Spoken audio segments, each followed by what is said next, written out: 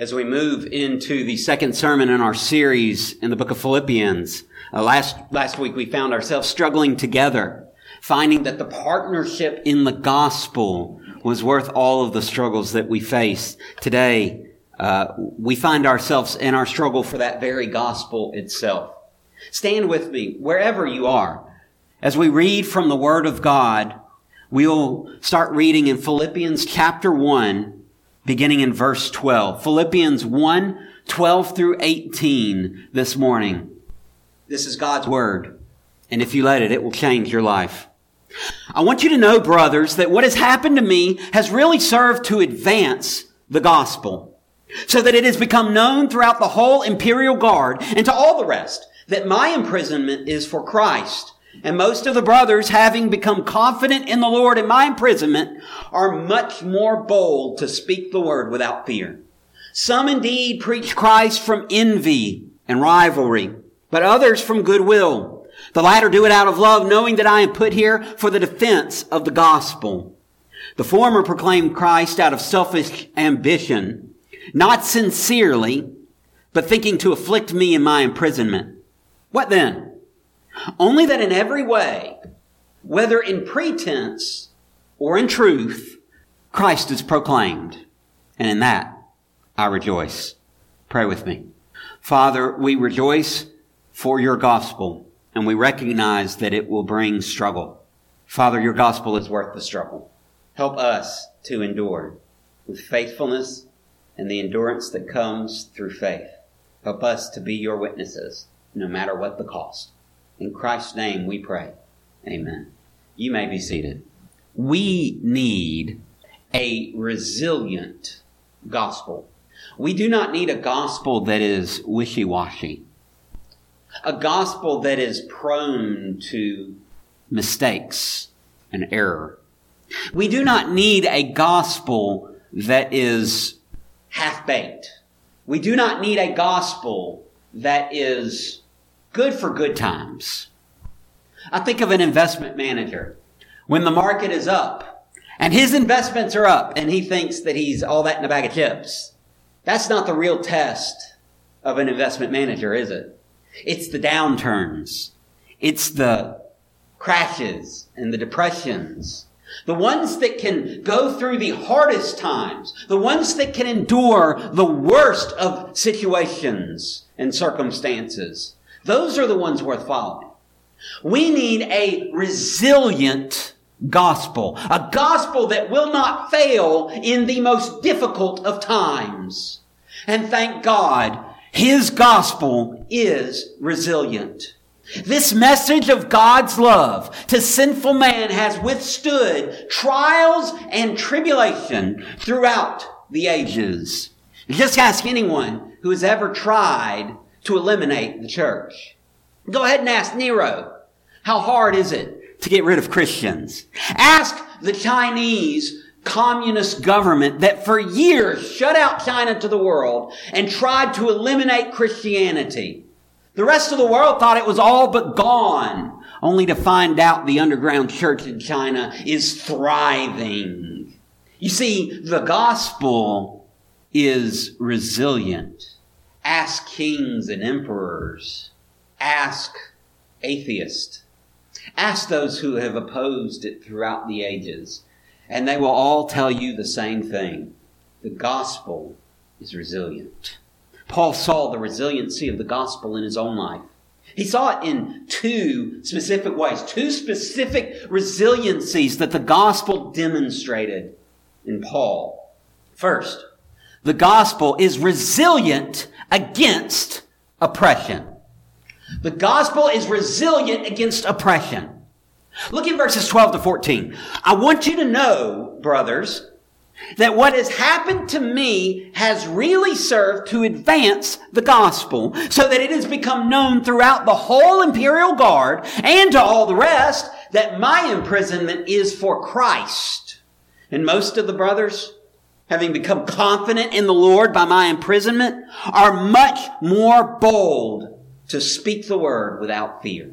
Paul has stumbled upon one of the most counterintuitive aspects of God's plan. It thrives in opposition. It is resilient against opposition. Stories of martyrs in times past call us to notice the resiliency of that gospel. I think of Polycarp. 86 years have I lived for Christ, and he has never once rejected me. How can I recant the one who loves me so? I think of Tertullian. Tertullian was a Christian apologist. Originally, the idea of apologetics was defending the gospel against attacks from without. And so Tertullian, in his apology, says this. He says, kill us, torture us, condemn us, grind us to dust. Your injustice is proof that we are innocent. He goes on to say, the oftener we are mown down by you, the more in number we grow. The blood of Christians is seed. Maybe you've heard that statement. The blood of the martyrs is seed of the church. That's where it comes from. Paul's own life demonstrates the resiliency in the gospel in the face of opposition. And in him, through imprisonment, not only does the gospel survive while Paul is incarcerated, but it thrives. The persecution of imprisonment to Paul serves only as a new means for sharing the gospel. Think about it. All day, every day, Paul is physically chained to a Roman soldier. Now, if he was in Rome while he's writing this letter, he is writing this letter chained to a soldier in Rome over a 2-year period. He had other imprisonments that would be similar. Paul is literally chained to a prisoner as he's writing these words. And everything he's doing, he eats with a soldier. He sleeps chained to a soldier. He goes to the bathroom chained to a soldier. I mean, this guy is never alone. And it would be in those times that Paul would strike up conversations. Conversations about maybe the armor that soldier was wearing. I noticed you're wearing a belt. What is that for? What does that do?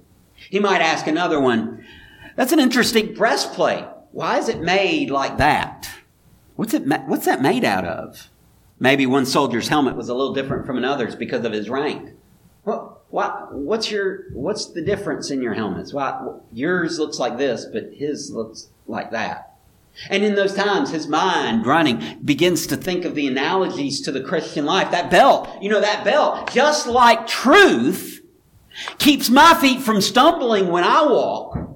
Your belt keeps you from stumbling in the field of battle. The truth of God's word keeps me from stumbling in my life, in my race, as I run for Christ.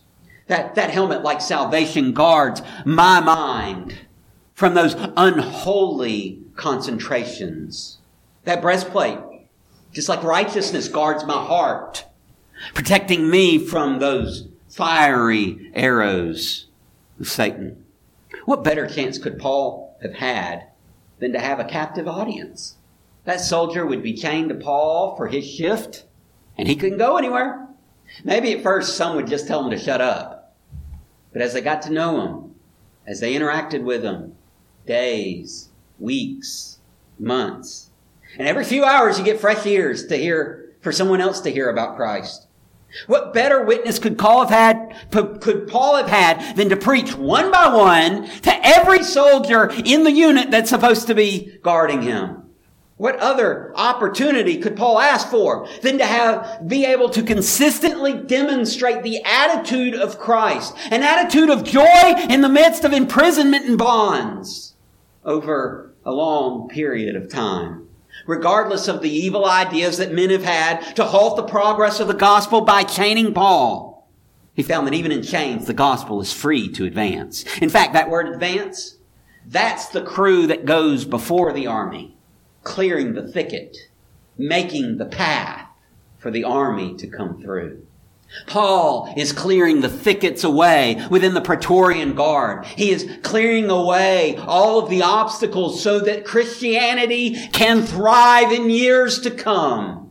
You cannot stop the propagation of the gospel of Jesus Christ with mere iron chains.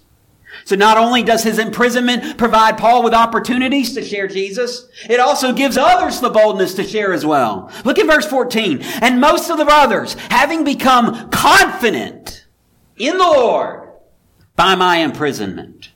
Wait a minute. His imprisonment is bringing confidence to others? Oh, you better believe it. Rich Mullins sings a song. He says, did they tell you stories about the saints of old? Stories about their faith. They say stories like that make a man grow bold. Stories like that make a man walk straight. You see, it's those times when people are enduring the suffering for the cause of Christ that other Christians find within themselves a confidence they didn't know they have. One of the reasons we need to struggle together for the gospel is because when one person is struggling, it gives another boldness to stand himself. Those brothers are much more bold, Paul says, to speak the word without fear. When we hear stories of men and women forsaking life and fortune for Christ, when we find examples of people facing persecution and peril for the sake of the name, we are emboldened to speak that name above all names more frequently and more fearlessly. I think of Cam Ditas. Cam Ditas was the leader of the Thundering Legion, a group of the 40 most valiant soldiers in the entire Roman army. When the emperor decided to persecute Christianity, the general knew the Thundering Legion would have to be set straight. They were all Christians, all 40 of them, and they refused, though promised riches and honor, to renounce Christ and declare their fidelity to Caesar and the Roman gods. So they were stripped of their armor, they were stripped of their clothes, and they were herded into a frozen lake and told they would either recant or die. They were tempted by warm fires and fresh clothes on the beach. But throughout the night, the 40 merely prayed, "O Lord, 40 wrestlers have come forth to fight for thee. Grant that 40 wrestlers may gain the victory." Late into the night, some had already passed into eternity. One found it too difficult. He recanted. He came onto the shore, offered the sacrifices, and was welcomed by warm fires. The 39 continued praying for the 40 to gain the victory. Then something amazing happened. You see, right in front of that house, that warm house where the recanter was just entering, there was a centurion guarding that house along with some men. His name was Sempronius. As he watched what happened, Sempronius began to be burdened, eventually to the point that he took off his armor, his clothes, ran out onto the lake yelling, "I am a Christian! I am a Christian! Let me die with the others!" Now, why would this one centurion, who had no danger, had nothing to fear at all, what would make him go out into that lake and suffer with those other men? Verse 14 tells us God uses the boldness and the endurance of those who suffer for His name's sake to build up the body, to bring confidence so that we all of us, can preach the gospel. It doesn't require a pulpit to preach. We can proclaim Christ throughout the world because we know that if they are willing to die, that we should be too. If they are willing to suffer, we should be too. You see, the gospel is resilient against opposition. The gospel doesn't need a red carpet entry. It doesn't need to be lauded by men. It needs only be proclaimed. Not only is the gospel resilient against opposition, it's also resilient against exploitation. You see, sometimes the difficulty that the gospel encounters doesn't come from outside the church. It's not someone persecuting or imprisoning or torturing or anything like that to Christians. Sometimes it comes within the church. Look in verse 15. Some indeed preach Christ from envy and rivalry, but others from goodwill. The latter do it out of love, knowing that I am put here for defense of the gospel. The former proclaim Christ out of selfish ambition, not sincerely, but thinking to afflict me in my imprisonment. Sometimes the gospel encounters enemies from within. Our own motives can try to get in the way of the gospel's progress. But just as iron chains can't confine the gospel, bad motives cannot derail it. Think about Pharaoh. Here is a man completely opposed to God. God sends his servant Moses to tell Pharaoh, "Let my people go." Pharaoh says, "No." Then God works through Pharaoh's obstinacy and Yahweh gets his way anyway. Paul is facing a strange situation here. People with vastly different motives are all preaching the gospel of Jesus Christ. Some really do love Paul, and they really do love God. They are certainly the ones showing the gospel through their attitudes and actions, certainly the ones that we ought to be emulating. They stand with Paul as he defends the gospel, as Peter says, always ready to give a reason for the hope that is within you. Some do it out of pure motives, but others are preaching Christ just to get at Paul. They're preaching the right gospel, but from a heart of envy, jealousy, rivalry. Not only are they trying to beat Paul, they want him to suffer. There's no genuine concern for the things of God in this kind of preaching. It's merely a means to an end. Kick Paul while he's down and boost our own egos in the process. But yet, the gospel goes forth anyway. Verse 18. You see, the gospel is victorious in every way. What then? What then?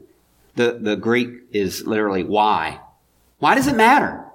Only that in every way, whether in pretense or in truth, Christ is proclaimed, and in that I rejoice. You see, God doesn't need our cooperation in order to get his gospel out. What can you give the Lord of heaven and earth anyway? I mean, anything you might possibly give, he's already got celestial storehouses full of it. He doesn't need us. But the beauty of the gospel is that he does use us, even though he doesn't need us. And more than that, he can work through us in spite of us. How many times do we make it harder for God? By having the wrong motivations, by having the wrong attitudes, by refusing to do the things that we know we ought to do. How many times do we make it harder? But we cannot stop the gospel's progress. No, because the gospel is resilient against opposition and against exploitation. Whether you're trying to do this for yourself or whether you're trying to do it out of a genuine love for God, God is only concerned that the gospel is being preached because his gospel will do exactly what he wants it to do. Isaiah 55. Isaiah says, God says through Isaiah, my word will not return to me void. The gospel is resilient, even when you aren't cooperative. Elias was a young man, a preacher's son, rebellious as the day is long. Now, I know that's hard to believe that a preacher's son could be that way. He came to America to make his fortune and escape the discipline and the religion of his parents. Funny thing is, Elias was fond of respect, and so he liked to dress like a clergyman. Well, pretty soon it became found out just who Elias was. The son of a preacher, and so he was invited to preach at a church. A whole bunch of people gathered from all around to hear his sermon. And as he began preaching, something amazing happened. Now, you see, for a preacher's son, all you got to do is copy Dad's sermon. And that's what he was doing. He was just reading one of Dad's sermons.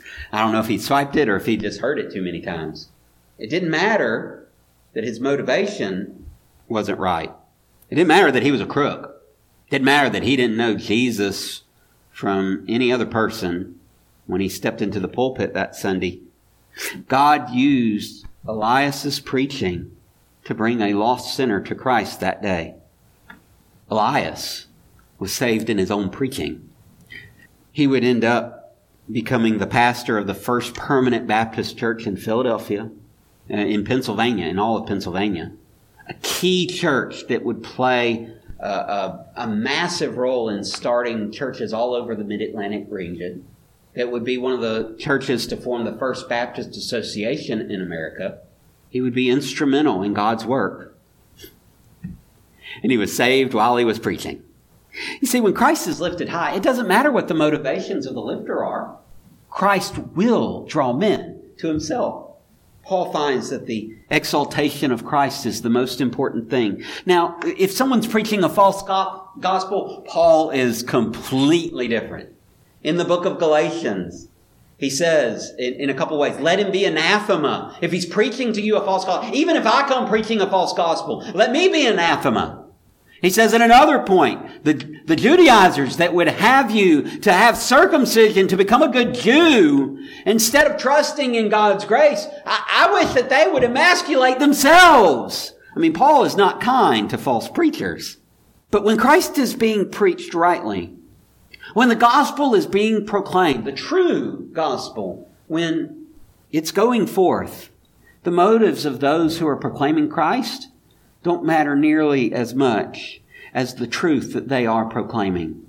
Paul has learned to rejoice that Christ is exalted, even if it means he's being slighted in the process. Boy, what an example for us. The gospel faces many struggles. All of us, as church members, as preachers or teachers, deacons, parents, grandparents, children, employees, managers, we all face many struggles as we share the gospel. We ought to struggle for the gospel. While we may not freeze in a lake for our faith, may not be converted while we're preaching, I've already taken care of that, by the way, we should struggle through the difficulties and hardships we face for the sake of Christ's name. But we should also rejoice in those struggles, because the struggles are the means by which the gospel advances in our world. We cannot sit idly by and wait for God to do his work all around us.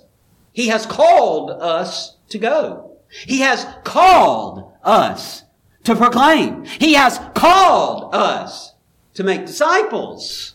We are called. And whether we face struggles like persecution and imprisonment, or whether we are the source of the struggles because of bad motives, we can rejoice in the resiliency of the gospel to overcome every opposition and every exploitation, to be victorious in every way. Father, I pray that your resilient gospel will overcome us when our motives fall short. I pray that your resilient gospel will overcome those who mean for evil what you are turning for good.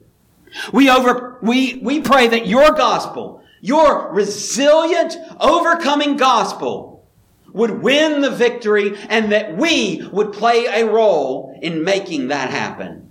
Lord, we know it's all up to you, but we also know that you have called us to come alongside you and to participate in the work. Help us be good sidekicks. Help us be resilient as we struggle for your resilient gospel. In Christ's name we pray. Amen.